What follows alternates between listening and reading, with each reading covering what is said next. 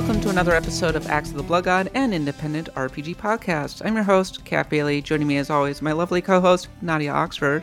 Hello, Kat. We were talking all about on the pre-show about how we're old and things like arcades do not exist for our amusement anymore. It's true. I just had my birthday. I'm officially 40 Happy years birthday. old. Yay, welcome to 40. That was the best. R.I.P. That means that I'm officially dead. So, Oh, I'm sorry. Yeah, it's true. Nadia is like is +2 dead at this point, or something like that. I got +2 and dead. Beat that, noobs. Also joining me is my equally lovely co-host, Eric Van Allen. Y'all telling me I gotta wait 9 years to die? That's a long time. I don't know. The clock is ticking, my dude. Enjoy it while it lasts. Negotiate. Truly. And we are back after taking a week off, ready to dive straight in to Tears of the Kingdom Reacts, Final Fantasy 16 Reacts, and also the question that is all in our minds, or at least my mind right now. Can Starfield save Xbox's generation? And does it need saving? Let's talk about that. Let's find out. But before we get to that, if you enjoy the show, please leave us a review on the podcatcher of your choice. It brightens our day and helps the visibility of the show. You can also support us on Patreon at patreon.com/bloodgodpod, where for just $1 a month, you get access to our wonderful Discord, including our Pantheon polls and lots of discussions, a great Discord, and you get access to the show ad-free, which is really convenient, I think. You can follow me on Twitter at @the_Kapot. Nadia is at Nadia Oxford, and Eric is at Seamoosi, SEAMOOSI. As for bonus content, now available to our $5 patrons, I believe, is our review of John Wick 4, which Nadia, Eric, and I all went and saw. We wrapped up the Winter of Wick, talked all about John Wick 4, shared some of our thoughts. Go check that out. The dog was definitely the MVP of that movie, I think, but we had a good old time. Yes. Time now to talk about what we've been playing, our sacrifices to the Blood God. And we'll start with Eric. Yeah, I haven't been playing much for once in my life. Congratulations. Well done. I know. Yeah, Well done. I find myself in a weird place with video games right now because I feel like we're kind of in an in-between spot where that's what Reb was saying. Yeah. Everyone's waiting for Zelda to come out. I mean, even if you aren't waiting for Zelda, a lot of big games like Redfall, Survivor, all that are kind of on the horizon, and we're kind of out of the window of got the a backlog, early March. surely. Yeah. So I don't have too much. I'll talk a little bit about Final Fantasy 16 Reacts because I do think they were interesting. I do want to shout out that if y'all are watching anime for this season, you need to read absolutely nothing about Oshinoko and just go watch the premiere of Oshinoko because it is absolutely incredible. Maybe one of the best anime premieres I've ever seen in my life. What is Oshinoko? I just told you gotta read nothing about it. Okay. I will give you, like I've done before, I will give you the multiple tiers. All right. It's on High Dive. Here's tier 1 of what this is about. This is a show about the idol industry in Japan, and more importantly, the stark reality of the idol and entertainment industry in Japan. That is tier 1. If you don't want any spoilers, you don't want to know anything else, just jump ahead, please. But tier 2, if you do need that hook to drag you in, it starts out with a doctor working out in rural Japan who is a massive fan of an idol.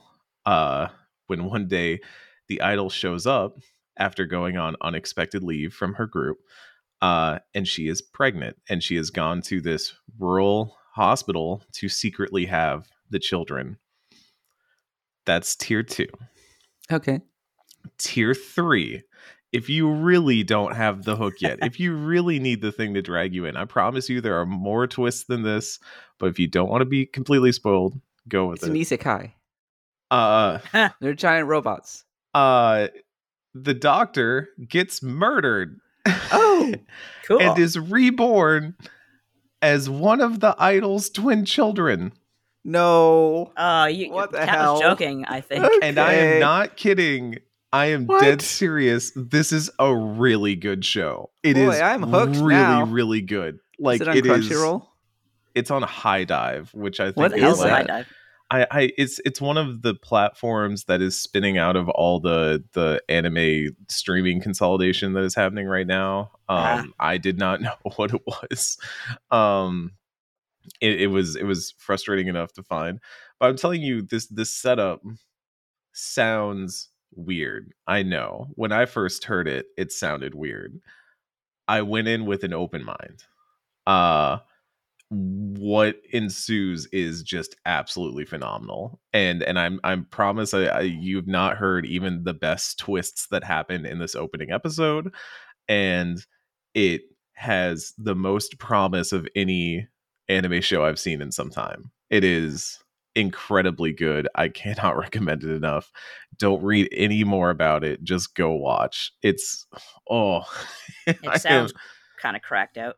it's from the same author who made Kaguya-sama Love is War, which is also a pretty popular manga / anime that just wrapped up, which was about like two people who love each other but are too proud to admit it, so they play like Death Note mind games with each other to try and get the other one to admit their feelings, and that's the entire premise of the show. Yeah, that's It's pretty romance. good. It's pretty good, but I really feel like Oshinoko, it's so hard to talk about with the spoilers, but it goes places that you do not think an idol isekai is going to go, and it It is an doesn't. isekai. Haha, I Yes, got you. yes. It's really something else. I watched the first episode last night, thinking I was just gonna watch an episode of anime before I went to sleep, and I was just awake in the middle of the night, like I can't stop thinking about this. This is so good. This is so amazing. So you really, yeah. If you want something interesting in anime, go watch that. True Um, RWX says, more importantly, High Dive has Pat Labor. There we go. Wait, That's is it the Pat stuff. Labor or is it Pat Labor? Pat Labor. I thought it was Pat Labor. I don't know. I just always remember called being it on Pat Teletoon Labor. and they called it Pat Labor. I guess if you looked at the Japanese, it would be like Paturabor. So yeah, sure. Hmm. Da. Anyway, Final Fantasy also- 16. You want to talk yeah, about you that? had some thoughts on Final Fantasy 16. I want to hear them. I mean, so I'd played the preview back in February, and I was surprised that they did this state of play, because I feel like we didn't really learn anything too new this time around. We got to see more powers. We got to see more abilities that Clive can wield from some of the icons like Odin and Shiva and stuff like that. But they also like kind of reinforce some things that people have been asking questions about, that I myself was asking questions about, which is how extensive is the party thing. And so they showed that yes, you can hang out with your party members, you can kind of venture around with them, they will help you out in battle, you don't really control them, but they do stuff. It seems like a solid action RPG. I'm actually pretty interested in it. It looks really graphically nice. I just think that weirdly enough, I came away from this showcase being like, okay, maybe it was I think it's because you it got came to out play after. it. Well, You got to actually go hands on with it. yeah, there's that aspect. It also was the same day as the Tears of the Kingdom trailer, which, well, we can talk about that in a second. But oh my god, that was incredible. It's just hard to hit as hard right now. Final Fantasy 16 does look really good. It's Mhm. looking like it's going to be very polished, which is a lot more than you could say for Final Fantasy 15. Oh, 15. I have Yeah, not okay. played Final Fantasy 16. Final Fantasy 15 needed a whole ass like giant patch to get to the point of being okay. That was the story, though. Like They patched the story. The there are open world was other- not amazing. there are other issues with it, but that's mostly that like all the NPCs look the same and stuff like that. Yeah. So It was a very barren open world. 16 Yeah. definitely looks a lot better by comparison. That's not very hard, but yeah, I mean, I watched it. I didn't have any like huge takeaways from watching it. Yeah, the party members, as expected, they're tagging along, but this is all about Clive. I think that they were intentionally highlighting the RPG aspects as much as they could, and maybe kind of de-emphasizing the actual action aspects a little bit by showing numbers as much as possible and talking about the abilities and the skill trees and everything. So I came away with it from it going, yeah, this is pretty much what they've been showing a lot to this point, and not a ton of surprises, but I feel a little more positive on Final Fantasy 16 every single time that I see it. So, all in all, it was a fine stream, I think. I think it was just an opportunity for them to. I mean, they literally said themselves, like, sit back and watch Clive be cool. That was all they really wanted out of this. I think to kind of really show off how the kaiju battles work, which, to be fair, did look pretty sick. Yeah, they showed a big one. Yeah. They just straight up showed it. Yeah, Titan and whatever the hell Clive is, Ifrit. They're showing Ifrit, yeah. In some ways, it almost feels like an anniversary game. The way that Engage felt like Fire Emblem Engage felt like it was leaning into the iconography and the imagery of Fire Emblem. This feels like it's really leaning back into the Final Fantasy imagery in a way that 14 does, obviously, but like as far as mainline Final Fantasies go. Yeah. Like 15 didn't have a ton of classic Final Fantasy imagery that I can think of. Neither did 13. Coleman's is classic Final Fantasy. Yeah. Cup noodle. So like seeing a bunch of stuff where there's this giant city with a crystal behind it and the waterfalls that are roaring and with the giant abyss and all that, and even just seeing all the icons and all of them being styled after what I would say is like a very like nostalgic approach to the visuals of the icons. They all look like, you know, Odin looks like Odin, Rama looks like Rama, Ifrit Bahamut looks like a dragon instead of a dragon with like 60,000 weird ass tentacle wings coming off him.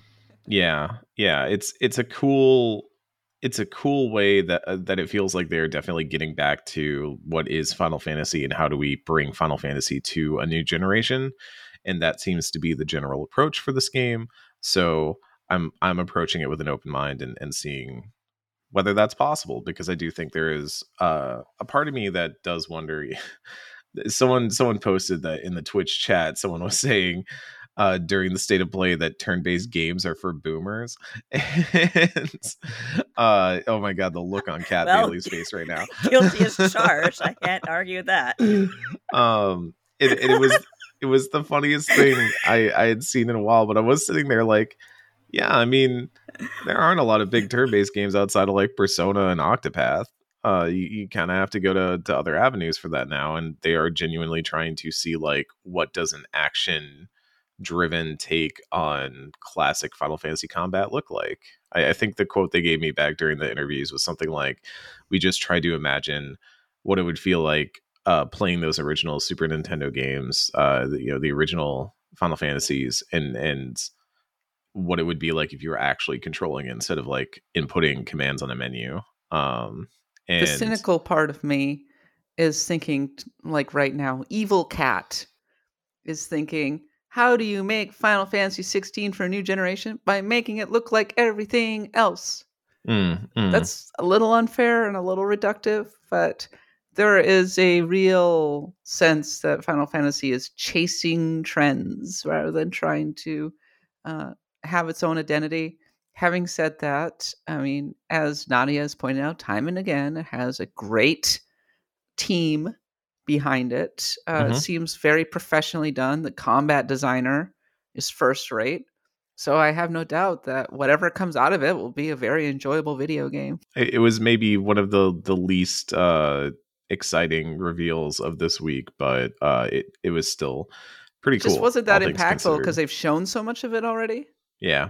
The impactful one was the preview hands-on, where everybody was like going, so we're just, and we got a PAX East thing as well. Yeah. So we've seen a lot of this game recently. I forgot about the PAX East thing. Yeah. I actually watched the presentation a few days after Zelda, so I think maybe that's why it hit maybe a little bit harder for me. But yeah, I forgot about the whole PAX East thing, which I also have to go back and watch sometime. We've talked about Final Fantasy 16, but let's talk about the real big heavy hitter from this week, which was the 3-minute Tears of the Kingdom story trailer, which was really just run it all back with the Breath of the Wild trailer. Just do that whole thing again. And you know what? It worked again. Yeah, Everybody no came out surprise there. going, "Damn, it looks great." Nadia, what were your thoughts? Oh, I mean, it looks fantastic. It actually reminds me of here's a pit ahead of time.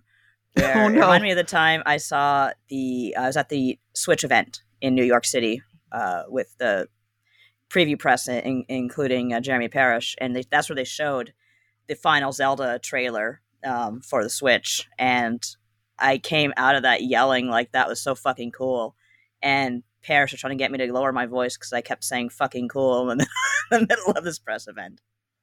Basically That's a very Nadia story. I remember your reaction very clearly to it. I was thinking about the Switch's price at the time. I was like, "Uh-oh, the Switch that's is in right. trouble." Lol. How Lol. little I knew. You sweet summer child. The Switch has had it, but no, I thought it was a great trailer. I think it's just made me more excited than ever for the game, which is hard to even imagine. But yeah, some really cool stuff going on there. I think we are going to get a story. We saw a bunch of really cool throwbacks to other Zelda games, like the I can't remember the name of the winged race from Wind Waker, but I am so glad they are back. I always loved their design. I thought it was like fun. You mean the birds? Yeah. Is it the Rito? I think. Yeah, the Rito. Yeah. One of the heroes was one of the champions. Yeah, Breath yeah. of the Wild. They were in Breath of the Wild as well. Okay, how could I forget? Yeah. How could I forget that? That guy who looked like Falco was kind of an asshole. That Falco. Just put Falco in there.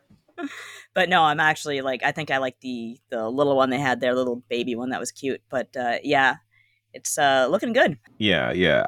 I've watched this trailer 10 times at least by now. I wrote an entire trailer breakdown so I could justify the amount of times I was watching it during the workday. During the workday. It is so good. It is incredibly good. There are so many little tidbits and like questions that get answered and then raise more questions.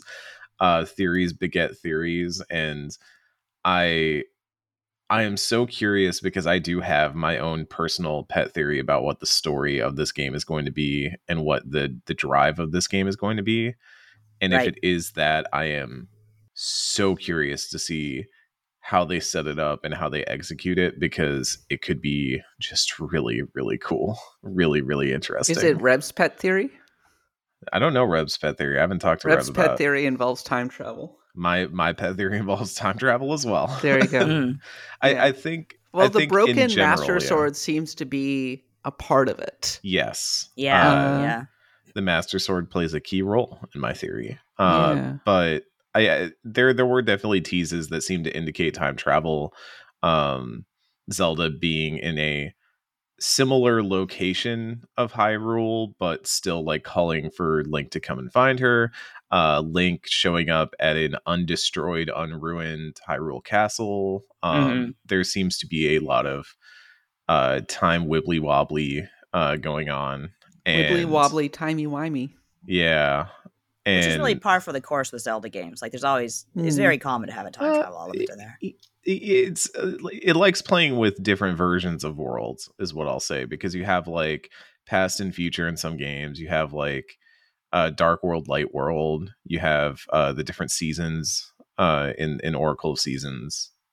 Zelda definitely likes playing with the state of the world, and I think that can work really, really well. I also just love the part where Link builds a giant robot and goes to fight the Bokoblins giant robot. It's real dumb. Awesome. I love it. It's so good. It's just battle bots. I posted this on Twitter. I was like, could Link have just shot some arrows and taken them all out? Absolutely. But would that have been as cool? No. So we're going to do the cool thing. It looks like we're going to get vast underground areas of some sort. We got a brief shot of Link in heavy armor underground with lava, and it looks quite elaborate. And also there was some leaked television footage, I believe, and somebody was observing that one of the areas is with the elevation is something like minus like 400 or something like that. Potentially indicating that there are large underground areas to explore. So that might Wow. be the thing that Nintendo is holding back at the Mhm. moment. They've been very particular. They're kind of the opposite of Square at the moment. Square, what the blunderbuss? Square's doing the blunderbuss again. They have reloaded and are firing the blunderbuss once again. Like they Except do. it's a blunderbuss of Final Fantasy 16 information, and there's so much of it that we're just going, oh, cool. We're kind of numb to it, even though game looks great. I was like, cool, neat. Whereas Zelda, like every time Nintendo puts out a Tears of the Kingdom anything, it just like hits. It hits so hard. They did it with the Mario movie trailer too. Like it was really, really fantastic. But as for me, I'm playing a Zelda right now, and that Zelda is The Legend of Zelda: A Link to the Past, which I'm playing as part of our monthly game club. I just finished up Tower of Hera, which so I killed the little worm guy. And here are some of my initial takeaways from A Link to the Past. First of all, that game is still really gorgeous, especially on the Nintendo Switch with that screen. On the OLED screen, looks wonderful. I love it. It has one of the best opening set pieces. Yeah, still one of my favorites. The storm. On a 16-bit game with the storm, and you break into the castle and rescuing Zelda, and going, what's going on? There's something mysterious happening. Fighting through the sewers. Amazing music. The first time you step out of the sanctuary, hear that overworld theme, which was incredible back in the SNES days, because I mean you're coming off the Nintendo. Yeah. By comparison, it felt like a symphony orchestra, right? Having a blast with the individual dungeons. They're really elaborate, even early on, but quite intuitive and relatively easy to get through. It's interesting. People like to compare and contrast the Breath of the Wild style with the Link to the Past style, but A Link to the Past, it's similar in the sense that you're exploring a world almost immediately that you have a lot of access to, and you keep encountering things where they'll make you go, question mark, what's going on here? What's going on with that kid who's like running away from you in town? What's up with that guy with the sign that's next to him? What's up with the lumberjacks who are cutting down the tree? What's up with the missing blacksmith? And it sets up a lot of interesting mysteries almost from the start and encourages you to explore. I think we tend to think of A Link to the Past as being really linear, but it's not as much of that. And especially, I'm about to get to the Dark World. That's where it really opens up. Yeah, it really opens from the Dark World. That's where the game really gets going. So having a good time with A Link to the Past. Also, I was traveling a bunch in the past couple of weeks. And can I just say that Theater Rhythm Final Fantasy Final Bar Line is an incredible airplane game. Oh, yeah. So good. Yeah. I know it's a great game. Just get my noise canceling headphones on. And I've been playing a lot of it, like more than I ever expected. And I'm on the point now where I'm just unlocking a lot of different games. I unlocked Final Fantasy IV, I unlocked Final Fantasy VIII, unlocked Final Fantasy 13 solely so that I could get lightning. Yeah. Just wanted lightning to run my party. Is great. I just wanted blinded by the light. Yeah. And there's so many songs in this thing. It's almost overwhelming. It's crazy. They just added the Saga songs to it. The Nier stuff is in now too. And I think Chrono Trigger's coming up sooner or later. There's still a bunch that's coming, and I'm hoping they're going to announce more because there's so much more they could have. Oh yeah. I just want to say shout out to Indies Zero, the developer. They are one of the unsung developers out there, but they consistently do really wonderful retro work. For example, they did the NES remix games, which are fantastic. Oh, those are great games. Yeah. Those are undersung. They are undersung. And there was a screenshot of Rescue Peach with Peach. I love their remixes. So you're playing... Yeah, it's almost like a ROM hack, but it's just a delightful little challenge, right? Yeah, no, exactly. It actually came out, as I recall, during the time when mobile games were really on the up and up, and I think people thought Nintendo was going to compete with NES Remix, but they, like a lot of great ideas, they just dropped it. But they did a few. They Remix 1, couple, 2, Ultimate. I'd like them to release it on the Nintendo Switch. I'm kind of surprised that they haven't. Yeah, Honestly, that'd be awesome. That's what it needs. Indie Zero also did the really fantastic Retro Game Challenge 1 and 2. Retro Game Challenge 2, which you can get, it's been fan translated. It's just a delightful journey through Japanese gaming history, starting with the Famicom. But they also have the Game Boy, the Super Famicom. Bottom screen is a couple kids hanging out in 80s Japan. Top screen is whatever fake retro game that you're playing, and they have like magazines like Famitsu that you can pick up and read through and get tips, and you can go to the store and pick up new games. It's so good. It's such a wonderful realization of nostalgia. So the original did come out here. Sadly, it did not sell at all. No, we have the original. I don't know how much it's worth at this point, but it's probably not a small thing. Probably not a small number.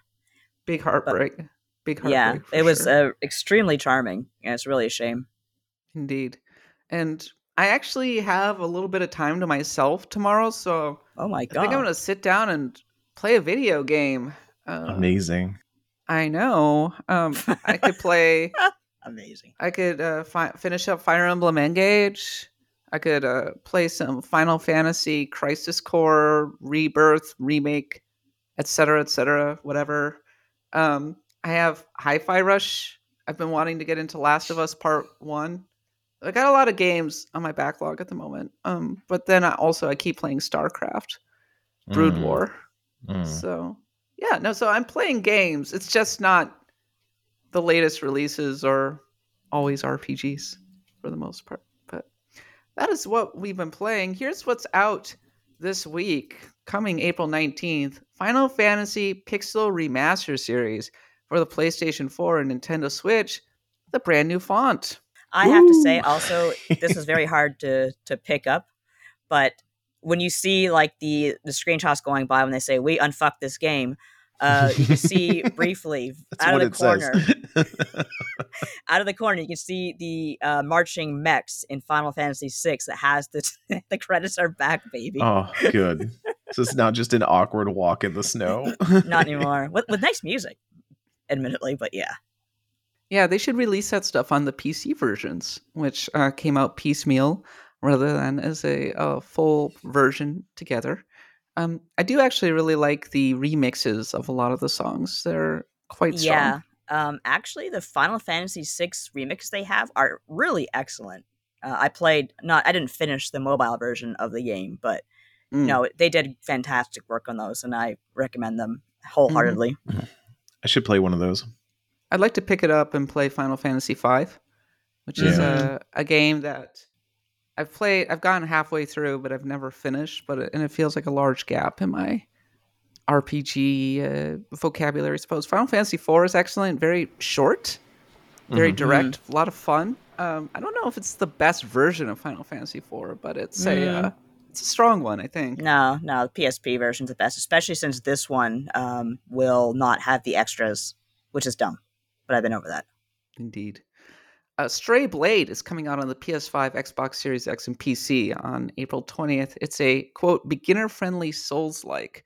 Some nice art and really cool kill animations. Those are the things that stand out about it. And then there's a Labyrinth of Zangetsu, which is for the PC, Switch, and PS4. It's coming out on April 20th. It's an ink-brushed dungeon crawler by Acquire that's set in a feudal Japanese setting. And I have to say that the art style, at least, immediately grabbed my attention. So that one might be good to have on your radar, I think. I think it'll probably pass a little bit unnoticed, but I was at least mildly interested in it. Did y'all get a chance to watch the trailer? Yeah, I've seen that one before. I think I just have some weird personal aversion to the idea of a first-person dungeon crawler that I need to just deal with in my life.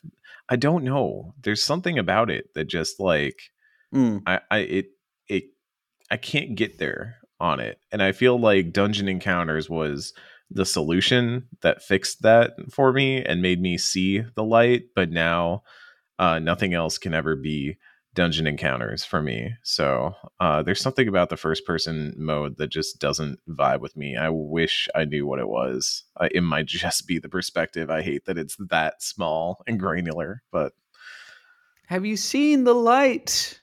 I have mm-mm. seen the light. Etrian Odyssey is great. Yeah, it seems wonderful. It seems Yeah. fantastic, but something about first person mode, just I don't know what it is. It just With me, SMT it could Strange be Journey. yeah, it could be like either or. I don't hate first person by any means, but it's very often I'll kind of get stuck on them. But when I find one I like Stranger Journey, then it really hits with me. And of course, Etrian Odyssey, I'll probably give this a look if it turns out to get some nice press behind it. Mm-hmm. I think that first-person dungeon crawler tends to denote hardcore in our mind. Big labyrinth, old school energy, dense mechanics, hard enemies. So I can I want all understand that. maybe a little bit of jank. So I can understand why people might be initially intimidated by it. But at the very least, Labyrinth of Zangetsu has a look, has a vibe. So yeah, very cool. And now it's time for a series of random encounters.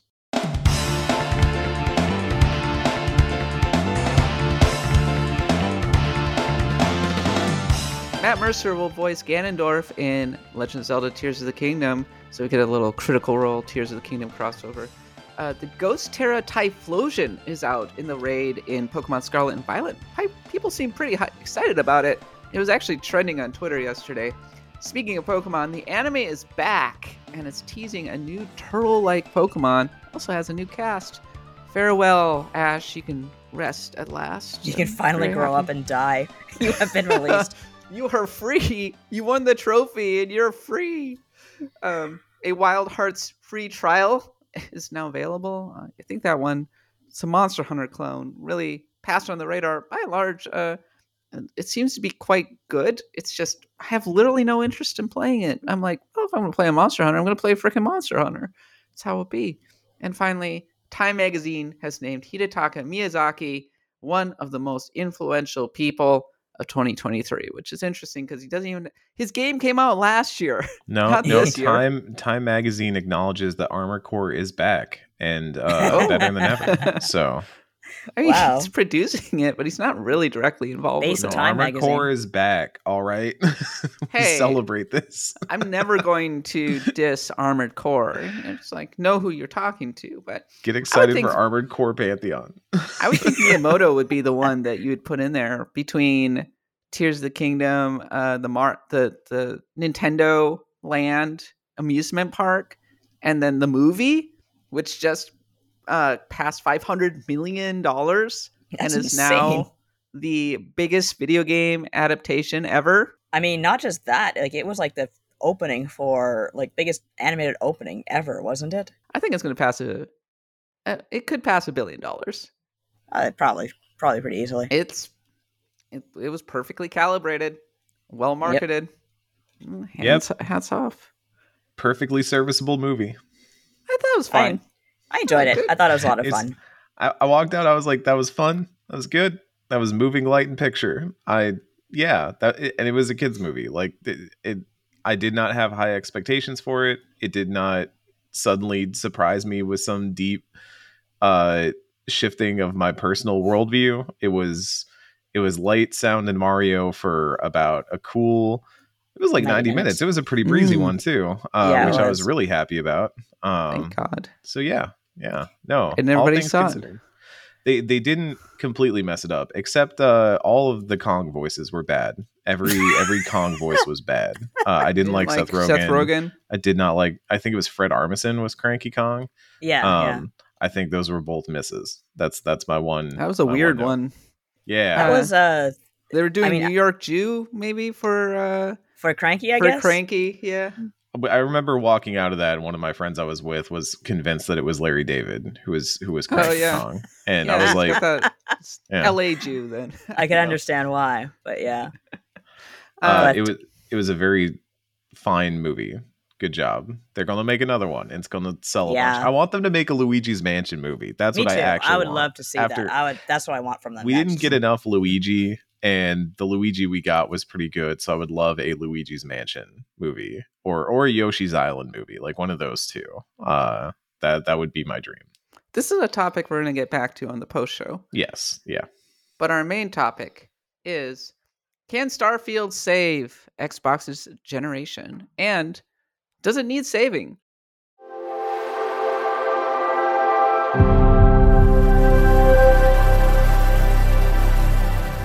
Here's where things stand right now.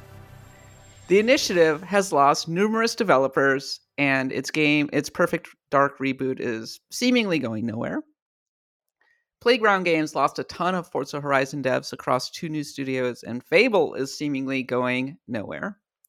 343 and the Coalition seemingly not doing well. There are no real games in 2022. The Xbox Series X is doing better than Xbox One, but Game Pass's growth has slowed. A friend of mine recently described it as akin to going through a huge list of ROMs, sampling some things for 5 minutes, and moving on. Redfall, the response to it, honestly, has been a lot more lukewarm than I was expecting. I thought that it would be good because it's being made by Arcane, and I tend to trust Arcane. I was like, it's going to be it's an open world co-op shooter. This is going to be solid. And everybody's kind of like, eh. And it also won't be 60 FPS on Xbox right away. And then Xbox is consistently losing out on third-party exclusives, especially from Japan. Final Fantasy 16 is but the latest example. Has had some small wins, including Pentiment and most recently Hi-Fi Rush. But it seems like, at a minimum, Xbox's generation has not lived up to expectations. So again, I return to my 2 questions. Can Starfield save Xbox's generation? And does Xbox's generation need saving? I do think that Starfield does represent something for Xbox in terms of like having a big game, right? Like I feel like the studio since Halo Infinite, and that's kind of the important thing to note, is that Halo Infinite felt like their last big game before Starfield. Yeah. Their sort of marquee 2 game that they years could put up ago. in headline stuff. Yeah, not only was it like it didn't land well, but it continued to stumble out of the gate, and it's had problems, and it's so many problems that they have now had layoffs at the studio. Joseph Staten's leaving. They're working on something new. I believe Schreier over at Bloomberg reported on that, but I do think they need Starfield because they need like something they can pin on their chest and say like, we did this. Yeah, we finished a thing. Like wins are good. Wins are good for a company. I do genuinely think that stuff like Pentiment and Hi-Fi Rush are fantastic, and I personally care more about that stuff than I care about, say, like Sony's AAA output. I would much rather play a Pentiment type game right now than hear about some Marvel Spider-Man aside, because I love Spider-Man as a character, but like they'll always get you with one of their vaguely similar open world games. It's like, yeah. Do you want zombies? Do you want superheroes? Do you want Norse gods? We got them all. They're all the same, but you'll enjoy one of them.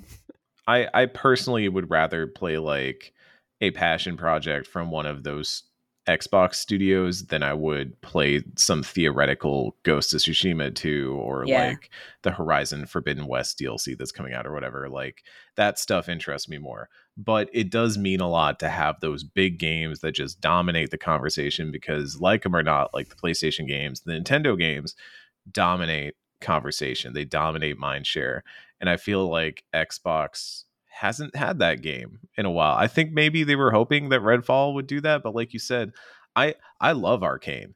I also think Arcane sometimes has trouble getting people to understand what their games are. We saw it with Deathloop, where I feel like they had to explain Deathloop to the public multiple times because it just wasn't sticking. Yeah. Because people were You're like, right. okay, was a but little is it like a confusing. shooter? It's like, no, it's like a time loop. There's like some run based stuff in there, and you can choose where you go on certain points of the day, and things might change, and you're kind of experimenting and trying to figure stuff But out. is it a shooter? They're like, okay, but is it a shooter? That guy's got guns. That doesn't look like Dishonored. And I'm like, oh god, Jesus. Okay. And I think I'm hoping that Redfall is just that they have not found the X factor to put forward, because even to me, a fellow Arcane devotee, I'm looking at Redfall and I'm like, it kind of looks like Left 4 Dead with vampires, and I'm not against that idea. I did like Back 4 Blood a lot, and I'm interested in this, but like I haven't seen the X factor that wins this game over for me yet. Outside of, I'll play it because I have Game Pass, and that's the thing is like Xbox is just Game Pass. Yeah, Xbox is a service as much as it is a platform these days. So yeah, but I do think having that big title, that marquee game, can help a lot. It can raise the tide for everything at Xbox, and hopefully get their momentum going. So yeah, I do think Starfield could do a lot. I think it existing will do a lot. Let me put it that way. Yeah. I think regardless of whether it's a big win or not, I do think its existence will at least boost Xbox in the short term. I agree. Yeah, a couple things. First of all, Xbox really blew it with Halo. They wanted it to be the Fortnite or the Call of Duty that kind of held down the Xbox for a long period of time, and the launch was botched, or the launch was okay, but ultimately they just botched the live service aspect so badly. So badly. It's actually incredible how badly they botched the live. The template is freaking there, guys. It's right there. It's a good shooter. Not a new which idea. is the weird part. Like I've had Bad fun battle playing pass. that. Yeah, I've had fun playing that game. I actually like their battle pass structure a lot because they let you go back and do old battle passes, so you can, you don't miss it in the time window, which I think is really cool and really interesting. But yeah, like the playlists didn't always hit. They didn't have SWAT. This is a very granular thing. They didn't have SWAT at launch, and I love SWAT. SWAT's how I play. No co-op, no Forge. It's crazy. Yeah, it was a thing that came out, and I think it, even if it had stuff that you wanted, it gave off the air of, we have not finished this game yet. Yeah. Starfield missing its 2022 window also really screwed them over. Like, really screwed them, because last year ended up being like God of War Ragnarok and Elden Ring, and Xbox was MIA for the most part. I mean, even like, it wasn't like the Switch had an amazing year or anything. I mean, what was the biggest game? I guess Splatoon 3 was the biggest Switch game to come out last year. 2022. Yeah, 2022. It was Splatoon 2, Splatoon 3, and Bayonetta 3, Bayonetta 3, Kirby, Pokemon. Kirby was good. It was Pokemon. It was Pokemon. They had Pokemon, of course. I keep forgetting about that one because I disliked it so much. Yeah. 2 Pokemon. And it did incredibly well. So Nintendo had Pokemon, Sony had God of War Ragnarok, and Xbox had Pentiment, which and was Xenoblade. a lovely little game that you can't hang an entire holiday period around. And it disrupted the schedule and created a lot of bad perceptions for Xbox, that they didn't have the big game. But I think the problem is they don't have the anything. Like, we have not heard anything about anything. And I would understand, okay, well, here's even a trailer, for God's sakes. Give me something about Fable 3. We haven't seen anything or heard anything. Haven't seen anything of Avowed since it got announced. I told you, Fable's going nowhere. Avowed Nothing's going anywhere by the sounds of it. And here we come to the problem of having a conglomerate in the first place. It just ate up all these companies that are the thing with Xbox is they're being very hands off. It's funny that Redfall fans are blaming Xbox for Redfall's problems. That's all Bethesda, friends. That's all Arcane. Like, but Xbox is just like, go do your thing. And it's not necessarily a bad thing. I mean, EA was also very hands off for the most part, until then the actual studios, like, that puts a lot of pressure on the studios to do well. Yes, and exactly. It's a little disjointed.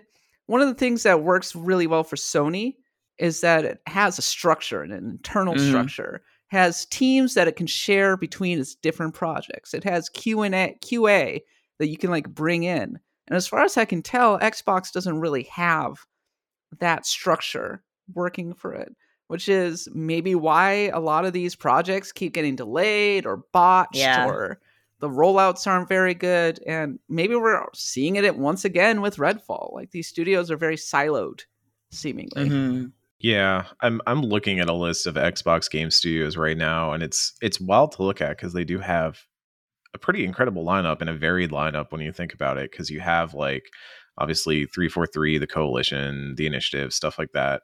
But then you also have Double Fine, which like Psychonauts 2 was for Psychonauts fans, at least I understand, like a pretty good game, like pretty good. Compulsion, which has been working on something since they finished We Happy Few. They still have not announced it. I'm very interested to see what they do because I've heard good things about the way that We Happy Few turned that boat around. Shouts to that feature I wrote for US Gamer once upon a time. R.I.P. Mojang, like they just came out with Minecraft Legends, So but the Minecraft is like right there, always doing really well. Yes. Yeah. And I did play some Minecraft Legends, and I will How tell is it? y'all, aggressively fine. Like it's okay. It's good. It's not gonna like knock the barn doors down. It ain't no Minecraft, but it reminded me of Minecraft Dungeons, and that like I remember that. Yeah. That yeah, was if you want to play like that sort of game with your kids, aggressively fine, as you yeah, said. it does that. It does. Yeah. It weirdly enough, it reminds me of Brutal Legend. I like that is the one game it reminds me the most That's, of, which I interesting. did not expect to say in this day and age. But yeah, it's like totally fine. But again, we're talking about a lot of games that have come out and have either been like pretty small scale, like Pentiment, a game that I absolutely loved and was one of my favorites last year. I still think about it all the time, but it was a small scale, like double A game, I guess you would say, made from a small team within Obsidian. Or you have games that come out and they feel like they are service ads to Game Pass, right? It's like this, oh, parents at home, it's great to have Game Pass because you can access games like Minecraft Legends and playing with your kids, and that's great. And it does Game feel Pass like actually a good service? I say probably yes. not. Oh, I think it is. No, I think it's a Why? great service. It's when I go through Game Pass, all I see are old games. Just old games. I'm pulling Game Pass up right now to tell you what's on there. It's not on right Steam now. Deck. Doesn't it usually have like, I mean, if anything comes out first party anyway, like it's usually, you know, boy, on I Game. not being love on playing. Steam I Deck love is being a able to major play frustration. 2019's best. The fact that I can't play it on Steam Deck is it's a Yeah, big negative for me. Huge that's negative. something they need to solve. Yeah. Right now, hold on. Third-party developers don't want to put their games on it day one because it cannibalizes sales. It's quite expensive for what it offers, and I have it, but I rarely think about it. Ultimately, like I think about it when a new indie comes out, and I'm like, oh, I bet it's on Game Pass, and then I'm like, oh, cool, it is on Game Pass. Cool, I guess I'll sample this game. It's a good sampler platter, but is it worth the amount of money that they're charging? To counter you, I'm just going to read the recently added games tab on Game Pass, which includes Ghostwire Tokyo, Wolong Fallen Dynasty, Atomic Heart, Soul Hackers 2, Civilization 6, Guilty Gear Strive, Ni no Kuni 2, F1 Those are all old games. Atomic Heart and Wolong came out this year, like not that long ago. Like, okay, pretty recent. January was 3 whole months ago. Loop Hero's on here. Get with it. Oh, Loop Hero just came on, I think. That's a great Shadow ad. Warrior 3, if you're into that sort of thing. That's just like recent stuff. And then if you go diving in deeper, you've got a bunch of Yakuza games. You've got is this real? Is P5R on Game Pass? Yeah, is Persona 5 on Game Pass? That's value right there. And coming to Game Pass, I'm looking at this list and they got Exo Primal on the way, they got Redfall on the way, they got Minecraft Legends should just hit Redfall or is has hitting to be soon. Good. you know? Yeah, I genuinely think that if you don't play it, let me put it this way. if you're not trying to play the most recent modern games and you're just trying to have things to play on the weekends, Game Pass is a really good value. Like this is something where you can hop on the weekend and say, I want to play something new, and you're going to find something new. Do you stick with it? Do you not stick with it? It's whatever. But you didn't spend $60 in a weekend just to find out that you don't really like Wild Hearts. It's or you end up playing through all of Plague Tale Requiem, That's and a you're like, oh, lot that of was money. pretty good. How much is Game Pass per month? How much is like Game Pass Ultimate per month? I think it's like 10, but it might be 15 now. Yeah, it's like $15 a month. Yeah, it's $15 a month. That's a If you lot of want something- money. That's a lot of money for I got this giant library, I guess. And maybe I'll dip in. I suppose, like, okay, if I like, that's actually a good deal. For to be honest with you. example, I only have an Xbox, and I'm like, okay, well, I want an instant library of games. I suppose, like, I could subscribe to Xbox Game Pass, and like, I could look forward to having Starfield on it. It's a better deal than like PlayStation Plus or whatever the hell I'm paying Netflix. for. PlayStation Plus PlayStation Plus is terrible. That's terrible. And honestly, Nintendo Switch Online is not a good service either. Still. I have it because I want the all the retro games, but I'm a weirdo. That's me. Okay. Point conceded. Xbox Game Pass is fine. It's bang for your buck. It's definitely not what I think Xbox wanted it to be, which was a dominant service, the Netflix of games, that would drive a ton of interest in Xbox. And the reason is it just doesn't have the exclusives and the excitement around it for the most part. It was missing the Starfield last year, and it's just hard to drive a ton of interest if you don't have the games. If that's one takeaway that I have from this generation so far, it's the game's stupid. I'm reminded of that every time. And Xbox was all about the services like Game Pass and cloud gaming, and like, let's have our games on every platform. And Sony's like, we're just going to keep putting out our successful games. And oh yeah, we're going to make them into TV shows now too. And one's a winning strategy.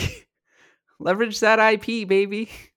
Yeah. Like I was saying earlier, they need that marquee game. They need that thing that's like, if you get Xbox Game Pass, you get access to blank free, right? Like, and it needs to have that sort of word of mouth too, because that was how Netflix got big. Was it wasn't just that they had series, but you had people talking about how good those series were, and stopping at the water cooler to talk about stuff like Orange is the New Black, or show that we can't talk about anymore because of certain reasons, but involved a president. Wait, what show? House of Cards. That one. Yeah. Haven't thought about that one in a while. But because it was one of the early like Netflix standouts, but it was one that really like made an impact and got people talking, and we're like, oh, I should have a Netflix sub. And honestly, like, that is kind of the problem we're seeing now with most streaming services, is that everybody's got their series, everybody's got their must-watch TV, and we're just back to the cable wars again. But tell me about it. We don't have that in gaming right now, and I think part of that is that Xbox just does need that, like, whatever the Orange is the New Black is for Game Pass. The reason to get Game Pass instead of just buying the video game you want to play. Because I think that's what a lot of people are doing. I know, like, that's what I've done several times, is I could get something on Game Pass, but I also just buy it on Steam because I want to own it and play it on my Steam Deck and stuff. So this is an RPG podcast, and obviously Xbox went really in on RPGs. It struck a deal to get the Persona 5, the best versions of the Persona 5 remasters on its system. It acquired several notable RPG developers, most notably Bethesda, of course, and Obsidian, and In Exile. But those RPGs, like, it has Fable under development at Playground Games. But I thought those RPGs would materialize before now. I kind of figured that they would have a major RPG every single year.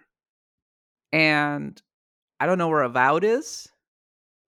Starfield is just now finally coming out. I don't know what's going on with In Exile at the moment. I don't know what's going on with Fable at the moment. Uh, Outer It's a little Worlds 2 disappointing. is in development, but Which like game? Wild Arm. Outer Which game? Worlds 2. Outer Worlds 2 is in development somewhere. Yeah. And we've been waiting a while. I know that the pandemic has been very disruptive. That's a big piece of it. But I do think that I was expecting something. I wasn't expecting to wait this long, I don't think. But hey, RPGs take a long time to develop, right? Yeah, but usually there's some word of where they are sometimes, once in a while. It feels like Xbox has been charging up the Spirit Bomb for a long time, and everyone's just waiting for the Spirit Bomb to drop, and then we keep getting like a next time on Dragon Ball Z moment. Next time on Dragon Ball Z, more of this. It is. And to be fair, this is not just an Xbox problem. Like, I think Sony honestly ran into this a little bit already this year, where Sony has one game for this year. It's Marvel's Spider-Man. And so far, a lot of their focus has been on third-party games, which like Final Fantasy 16 is a console exclusive for Sony, and that's why they're putting on a state of play and they're rolling out the red carpet. Is like, heck yeah, we've got that console exclusive, and that's helping them buoy stuff a little bit. Even though they did lose a big marketing partner in having Suicide Squad delayed into next year. Yeah. But they even have like the exclusive. I remembered when I saw the Redfall stuff, I thought back to when Baldur's Gate 3 got announced for PlayStation 5, that it's coming to PlayStation 5. And obviously people were asking, okay, it's come to PC, it's come to PS5. Why is Xbox? Is this like a deal? Did Sony strike a deal? And Larian got out there and delivered a quote that was just like, we haven't announced Xbox because it's not in a place where we feel comfortable announcing it yet. There isn't a deal in place, but I believe Sven was out there saying like, hey, we can't get some of the stuff we want working right yet. I think co-op was the specific thing that was cited, and we'll announce it when we announce it. But that's just another one that is missing Xbox. That could have been a big get for them. And that's the thing is that touches on the Xbox Series X by raw numbers seems more powerful than the PlayStation 5. But it seems like the PlayStation 5's underlying tech architecture might just be more developer friendly and especially faster, and long term that might be playing out. And I think that there have been some versions of Xbox games like that game that we're not going to talk about that is maybe I believe has been described as superior on Xbox, but developers I've talked to have suggested that they kind of prefer that they feel better about the PlayStation 5 at the moment. Mark Cerny like made a big point of emphasizing speed with the PS5. It does. Like, I've talked to some developers like at PAX and stuff recently, and it just does feel like we're moving into a weird place with development where those kinds of goals are shifting and may not be the same as previous generation. That always happens, right? Like we swap over and we kind of figure out what to do with the new hardware and where development is going. But for all the talk about the raw numbers of Series X, it does feel like the PS5 is the thing coming out with their big impressive stuff, which again feeds back into the situation of Xbox needs that marquee game. It needs that thing that's like, hey, play it on Xbox, get your Series X and boot it up and play it. I think they were kind of coasting for a while when everybody was doing the multi-plats and the cross-gen, because then it was more obvious that Series X was very powerful and very good. Now that we're getting into the realm of a more defined line between the last gen and this gen, PS5 is kind of running away with it a little bit. And they need that Starfield. I was not expecting this. And then also this is the year where we're finally going to start getting Unreal Engine 5 games, which we've been kind of waiting for. That's kind of where the generation is really going to get going, in my viewpoint. So I think we'll learn a lot when that actually happens. I like your Spirit Bomb analogy, Eric. They have been charging that thing up for ages. Yeah. And actually, I think long term, Xbox is probably playing the right game. There's some interesting underlying numbers about millennials like video games. Gen Z does not seem to be as into consoles, and even younger audiences seem to care less than that.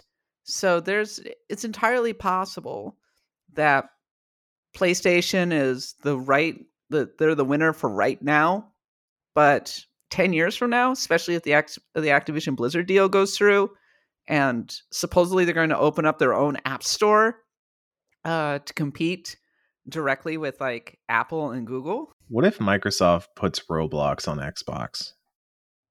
Oh my god! Would that be like as an That's exclusive? all my nephew and niece, my that's what I'm nephews and niece saying. play. Is the Roblox. looming beast of Roblox? It's not I just know looming. from It's the already a memes. beast. It's crazy. Yeah. Like what? One of the most morally bankrupt games of our time. Oh yeah, Roblox. How oh depressing. boy! Shout outs to People Make Games. If you want to learn some more about Roblox, go watch the People Make Games YouTube channel. And that's learn great. We what did they're a about we Roblox. did a whole depressing last bit that feature on IGN.com as well. So Okay, check that out. and go to IGN.com. and You can go there IGN.com. too. It's a little site you may have heard of. I worked on that video for a year, Eric. A year. Okay. Go. You have to do Cat's thing and then go to People Make Games. But support journalism is what we're saying. I actually have a question. What if Starfield is bad? Then we have a real problem. That's the exact reaction I'll have. Then I think somebody on the upper echelons of Bethesda is drinking the special wine that they don't wake up from. I don't think it's going to be bad for what it's worth. I don't think it has a capacity to be bad. I know that sounds weird because every game can be good or be bad. You may have heard of a little game called Cyberpunk 2077. We're like, there's no way this game's bad. Even Cyberpunk had its defenders. Like, that's the thing. Even to this day, Cyberpunk has its defenders. And the narrative spins around, and now I'm waiting for Phantom Liberty to come out and all the pieces to be like, actually Cyberpunk's good now, and like I might as well write a skeleton right now. It's predictable, but I don't think Starfield has a capacity to be. Even Fallout 4, a game that I don't like, was solid on launch, and it sold well and it did well and people played it. Did people like gush about it the way that they do about other games? Not necessarily. And a lot of the conversation was about how Fallout 4 was pretty disappointing compared to Fallout 3. And nobody liked that colony settlement stuff either. And your pal running up and be like, a settlement's under attack. But it'll still be enough. It'll be something. I think it's just a matter of, is that something? The Spirit Bomb for Xbox, is that when it lands and kills? Is Sony Frieza in this analogy? That's a perfect sell. They got a real I think problem. Spider-Man will outsell Starfield. Well, Spider-Man's going to do really well. That's partly because Game Pass will cannibalize some of the sales, but and also I think that I don't think Spider-Man's going to be on PC initially, like right out of the gate. But Starfield will be. But maybe that won't matter. Whatever. Starfield, I don't know if it's going to drive sales in the way that Xbox is expecting, just because it's a new IP, it's sci-fi. Fantasy does better than sci-fi for the most part. If it gets really strong word of mouth, it is coming out at a great time. I think September was the right time for that game to come out. One thing I can't get over is just how much hype Diablo 4 is generating. Yeah. It's crazy. Yeah. It's boy.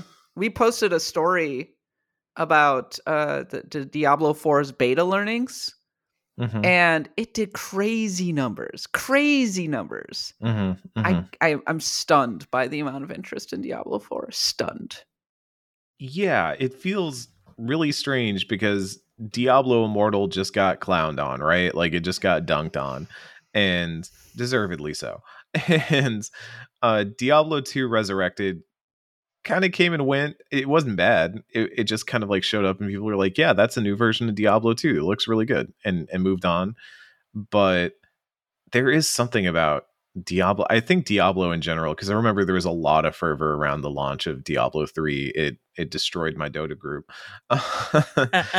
It is something about that series that people just play it and they're like, it helps. The Diablo 4 is a good game by all accounts. Everything I've heard about the actual game is people are very happy with it. But also I don't know, it's just a thing that people want right now. It's that type of game that I think people get hungry for every summer, where you can just go and hang out with friends and run through dungeons and build characters and get really into Diablo. And it's like the right amount of engagement. It's the right amount of what you want out of a video game. And it hits at a time when I don't think you really have alternatives to that. You don't have other things that you can play. You can play Final Fantasy 16. Yeah, that's not Diablo though. No, it's not Diablo. And that's the weird thing, is there's so many games that are trying to do what other games do. So many games want to be the Apex killer, the Fortnite killer, the Valorant killer, all that.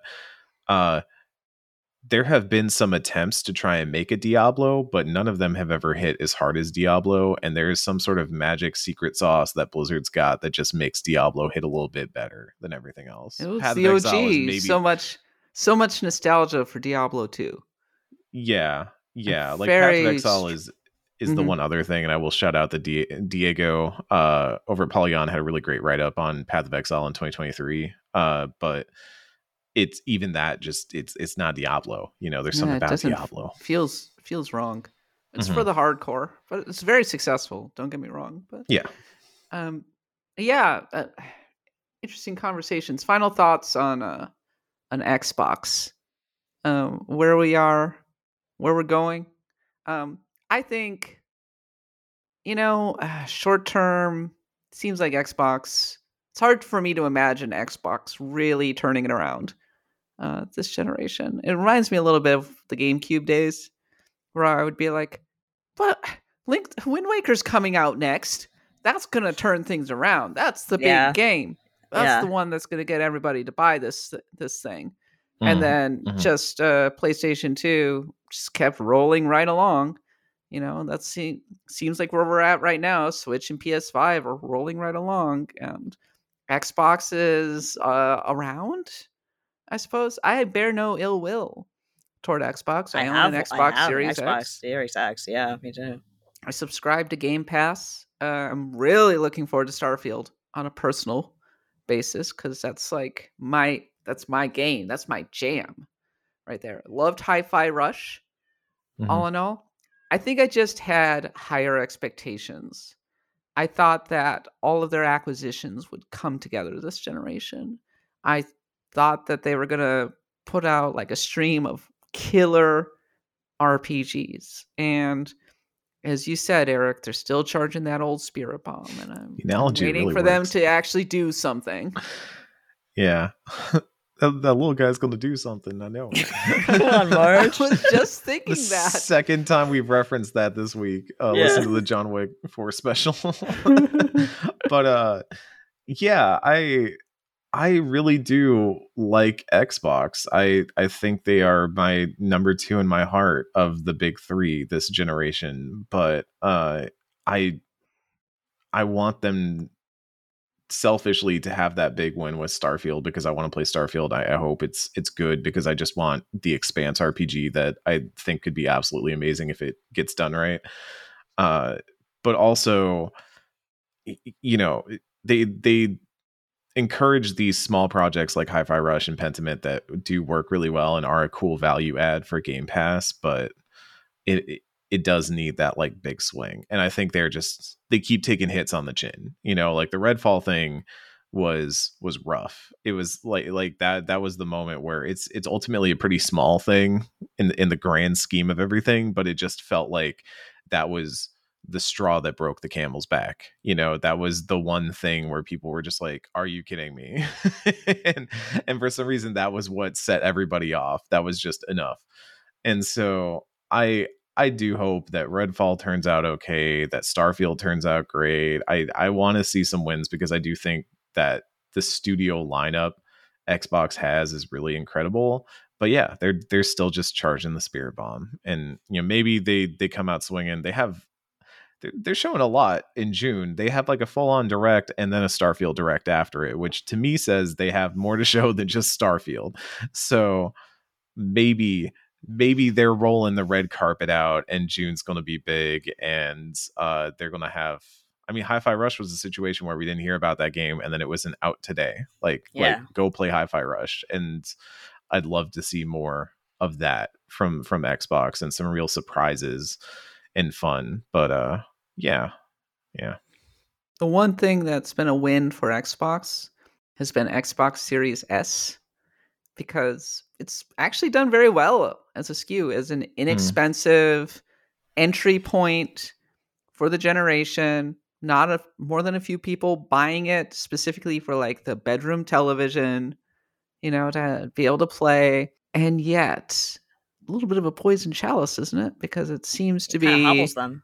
It seems to be impacting the development of Xbox games, and I don't know. At the very least, it's making things a bit more challenged. Can I imagine Xbox Series S being able to run Unreal Engine 5 games? It might blow up. I mean, it runs Fortnite, right? Does it? I Yeah. mean, probably. Does it run it well? I don't know. I've never played it. That's on also a Series Epic, S, kind of but- like fooling with their own engine, kind of like Nintendo fooling with their own engines. You know what I mean? Yeah. So it'll be a bit different when it gets When applied Stalker to 2 other comes games. out, will it be able to run that? MX Becca's in the chat says Series S runs Fortnite well. So there we go. There you go. Yeah. Oh, But also Fortnite welcome, runs MX well, Beccas. It's nice to have you here. Nadia, final thoughts? Yeah, basically, I just want to see something out of them, because this is a whole bunch of legacy or even just good developers who are under this kind of curtain, and we're just all kind of waiting to hear something from them. And it's never good when there's stagnation in the field. You know what I mean? So I was looking forward. I want Sony to be challenged. Yeah, I want Nintendo to be challenged. Looking forward to, like, okay, here's where all the Western RPGs are going. Cool, let's see what they can do. And then time ticking by, and as Eric said, a Dragon Ball Z episode stretching on for another 10 episodes, and just who knows what we'll see at the state of play that they're doing, the / direct or whatever they have in mind. Could be we're all going to be eating crow in sooner or later. So who knows? Spirit Bomb has to drop sometime. There you the go. thing that's One way or hurting the my other. heart a little bit is Playground Games seemingly low-key falling apart. I don't know. Yeah, that's really disappointing. I was thinking Playground Games is like, oh, cool. Well, they make Forza Horizon really cool open worlds there, so maybe who knows what they'll do with an RPG. This could be really great, and they're having troubles. A car PG. A car PG. Come on, car PG. RPG in the car universe. You get to play as McQueen. But who are you fighting? Mater goes crazy. Mater goes crazy. He's gonna kill God. So you just. You either have to join him. You either have to join Mater, barbarian, but you're not, to kill God, or you go against Mater and his quest to kill God. It's the it depends which you play, Paragon or Rogue. Which is which? I'll leave you to decide. It's got town building elements because you're rebuilding that little town that they stop at in Cars 1, and you're kind of building it up over time, like Iden Rising. So you're building up the stores and shops that the cars run. You build up your party. You augment them with parts that Come on, make Microsoft. them better. Your answer is right there. Yeah, God. The Cars RPG that we have been craving, and of course there will be romance. Of course. Yeah. Social links are critical in the Cars world. Social links of the Cars. We're proud to announce all the romantic options for the Cars RPG today. It would do really well too. It would. Oh God, the sickos would turn out for that. Are you kidding me? What's the name of that big fan fiction site? AO3. AO3. There has to be cars fiction on AO3. Oh, I don't doubt it. Cat. There is. Okay, that's all I'm going to say. Is there is. Early pit, I have to say. Ka-chow. Okay, that's our discussion about Xbox. What are your thoughts? I want to hear them. Send me an email at cat@bloodgodpod.com or send me a DM on Twitter at @the_catbot.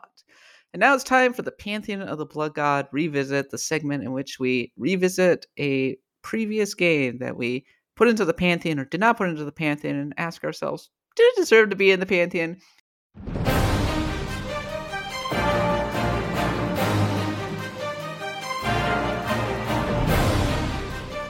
ahead of our special, which is happening next week.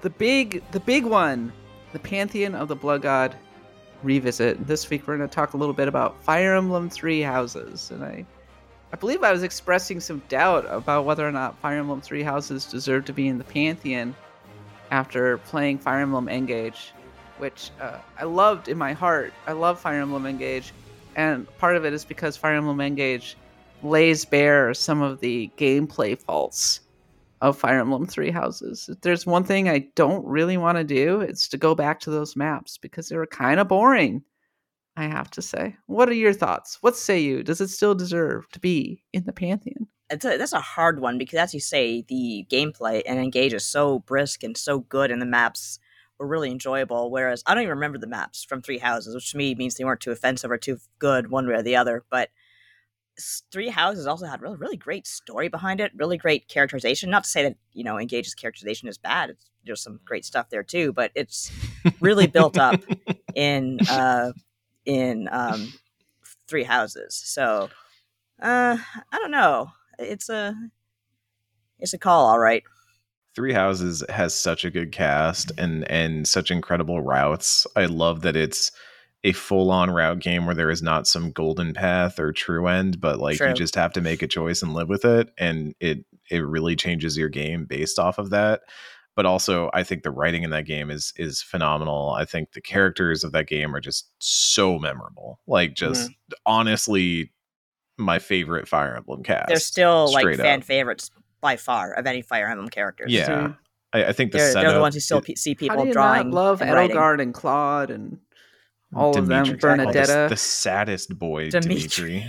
Yeah. Everyone he starts out so beautiful and golden. He gets so sad by the end. It's so terrible, but fun. Yeah, and even the setup, the mix of that sort of early dating sim by way of persona management, where you're kind of doing all this different, I'm going over here, I'm talking to people, I'm setting up events that we're going to do, we're doing classes, we're building numbers, and then having that feed into the Fire Emblem stuff just was a natural fit. It worked for that system very well, so much that I did honestly end up missing it in Engage, even though most other Fire Emblem games play like Engage. Like, that's the way those games play. But something about Three Houses and the way it all flowed together just worked really well. It got you in a good loop. And yeah, I think Three Houses, it's funny, I've seen people argue that Awakening, they have similar feelings about Awakening, that it's a game that saved the series but also kind of changed it forever. And I don't think Three Houses is that yet. We haven't seen that bear out yet, but it has kind of just created this vision of Fire Emblem that now a lot of people have and want for this series, and that they're going to have to either never do again or just go all in on. Sure did do better than Fire Emblem Engage. Yeah, but I genuinely just really love Three Houses. I think everything about it is so good. Is it significant? Still, like the 3-part test is always, is it still relevant? Does it have that special something? The relevance, I would say yes. One of the best Switch games. And, it's only 4 years old. 4 years old is a surprisingly long time. Oh my God. Special something, the cast, definitely. And the route tree. Is it significant? You could argue that it's the game that pushed Fire Emblem to a new level. Yes. And also, like, this is Eric's weird test of, again, I pay attention to what people play on their Switch in the airports. Whenever I see someone with a Switch out at the airport, I observe, because I'm just interested in what do people who played Switch and who aren't like game brain poisoned like me, like what do they play? And I've seen Fire Emblem on the Switches of people who do not look like they would play the anime weeb school game. They're playing Fire Emblem, and I think that speaks to it hit the right notes. It did the right thing. I do think it became not just a good title for the series and for the Switch, but for a breakthrough to certain people of a game they would enjoy. Yeah, I think it's absolutely significant. I definitely think it's one of the best games on the Switch. So, well, that's the Pantheon of the Blood God revisit. We're going to be doing the Pantheon Thunderdome in a week's time, in which we revisit the Pantheon games and decide, reorder the Pantheon a little bit, decide whether or not what the Pantheon should be looking like. So look forward to that. Nadia, take us home.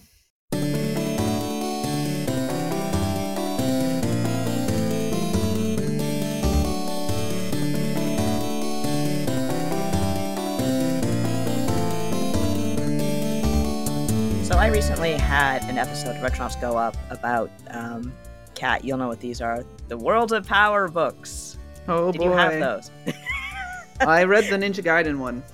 Okay, so yeah, what these were... the Castlevania one? Yeah, there was a Castlevania 2 one, all right. What these were for our friends at home is that basically, from I'd say it was quite early, 1985 to 1988, like, basically when Nintendo started to become a thing in North America, you had quote-unquote FX9, who was just a pen name for a bunch of writers who wrote these Worlds of Power books, which are narratives of old NES games, and we're talking about NES games that did not have much of a narrative to begin with. Like, how do you make a book about Bases Loaded 2? I don't know. Somebody managed to do it. Sports anime. That's what they did, apparently. I never read it. That's the one I never read. But yeah, we have Ninja Gaiden as well. And this is also, this was like the 80s, and so they airbrushed all the offensive, like potentially violent stuff off the covers. So I think the Ninja Gaiden, yeah, I've said this before, they took Ryu's sword away from him. No, his dagger. He could hold his sword behind his back because he couldn't see it there, obviously, but he had his dagger. And what I was kind of thinking of is how this was not the first, but only the first of, sorry, this is not the last, but only the first of many video game adaptation storybooks that I bought as a kid, going as far back to like some really bad golden adaptation of Super Mario Brothers. And I also had the adventure, the Choose Your Own Adventure Mario books as well. And teachers would always give me shit for buying these just because it's like, well, not real books. Go to heck. I don't know what you want me to do. Like, there are words on the page, you dumbass. I'm reading them. What do you want from me? These are formative books for me, teacher. I need to. I'm building myself as Nadia, right here. Even as a kid, though, like I loved to read, so it's not like I was reading nothing. Like, and it was because these whole books, the Worlds of Power books, were actually made to get kids to read, to I guess trick them into reading. Like, hey, kids, you like Nintendo? Well, you like reading too. I swear to God. And they gave some contract writers some work. They probably knocked them out in an afternoon. Like, pretty much. A lot of those writers are still around writing stuff like you do. A paycheck is a paycheck, you know. But of course, if I was a kid, I'd be like, yeah, I would write a Mario book for free. And I want to know, like, if you guys had any, like, because I know as I grew up, even before games became mainstream, there came a time when games with more complicated stories actually started having book adaptations come out around them, like series even. And I never really got into any of those. Like, there's ones based around, probably like, you know, Halo and stuff like that. Like, I never got into anything like that. Did you Fall guys of Reach? Yeah, that's it. I avoided video game books for the most part. Why? Same. They're fun. I was too busy reading Star Trek books, Star Wars books instead. Those were What's the difference? Well, they tend to be. I'm joking. Well, Nadia, I think Star Wars has a better world than than Halo. That's a starting point. That's fair. I can go with you on that one. Yeah, I never read Halo or anything like that. I did enjoy the Ninja Gaiden 2 comic that was embedded into the strategy guide of the Nintendo Power back in the day. It was a great comic. It's just a straight up retelling of all the cinematics from Ninja Gaiden 2. Oh, I didn't know that. I'll have to look that up. That was when they went kind of harder on strategy guides. My other favorite thing is they did a full-on Star Wars expanded universe novella as part of the X-Wing strategy guide from LucasArts. That's pretty cool, actually. And it was a good story, too. Like, both of them, the X-Wing and TIE Fighter stories, both excellent. So, so that, even though that's Star Wars still, it was still based on a game, so. No, absolutely. Like, I think they did the same thing with Shadows of the Empire, which, of course, was a novel and a game, but Nintendo Power ran transmedia, one of the first transmedia projects. Yeah, exactly. Yeah. Does anyone still talk about Dash Rendar? No. Some people do. Low rents Han Solo. Low rent Han Solo. That's when I that's what knew he my. is. He is though. Like that's when I knew. Also, my TV was giving up when I rented Shadows of the Empire. It was so dark that I couldn't see shit.